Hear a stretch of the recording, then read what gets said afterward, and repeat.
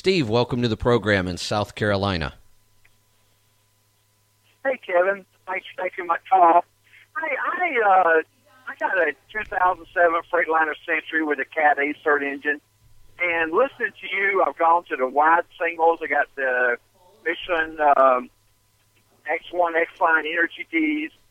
But I was wondering, I thought maybe I misheard what you were talking about on steer tires. How much effect does steer tire rolling resistance have on your fuel mileage? Good question. Let's talk about that. We've done a lot of testing on drive tires, and we've come up with a pretty good formula for drive tires. That is, for every 10 points you can lower rolling resistance in the drive positions, and this works for trailer too. Trailer or drive, every 10 points we can lower rolling resistance increases fuel mileage by 1/10 of a mile per gallon. That's pretty big.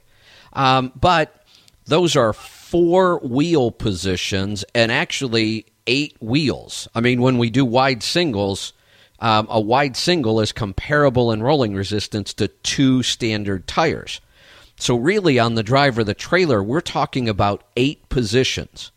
Now on the steer, we're only talking about 2. That's only 1/4. So now if we lower rolling resistance by 10 points, we're only increasing fuel mileage by 1/4 of a 1/10 of a mile per gallon. We would have to lower rolling resistance 40 points to get 1/10 of a mile per gallon. There really aren't any steer tires on the market that are, 140 or 150.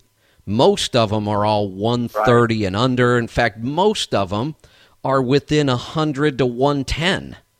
And there's so many steer tires to choose from in that 100 to 110 range. It's why you almost never hear me tell somebody to change their steer tires because of rolling resistance. There's just not enough of a gain there to worry about it. And what's more important is finding a steer tire that you like, that handles well, that holds up for a long time. That's more important than rolling resistance. I happen to love the XZA3 Plus. I think it's the best steer tire ever produced. So, but I don't buy it because of rolling resistance. I buy it because it's a great steer tire. Did you mention on one of your shows, it's been a while back, contemplating going to the oversized steer tire for more weight? We're still working on a project truck. Our next signature truck is actually a truck trailer combination. We're building a truck and trailer that are designed to work together, which is almost never happens in the industry. And when we do that, and our goal is to be able to scale just as much payload on 4 axles that everybody else does on 5. And in order to do that, I haven't finished all the calculations yet, but in order to do that, we might set up a truck where we could scale, say, 14,000 on the steer instead of 12 to give us that extra couple thousand pounds. And if we do that, I would probably set up a truck with the XZA2 Energies. It's got very, very low rolling resistance. They're like 88. But again, that's not going to make much of a difference.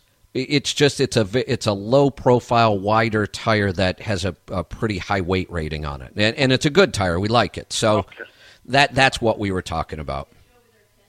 Well, thank you, Kevin, for the show, and I'm loving my Maxwell engine start module, and I hope everybody has a great, safe day. Thank you. Fantastic. Thanks for the call, and thanks for the mention on the ESM, the engine start module. My God, I love that thing.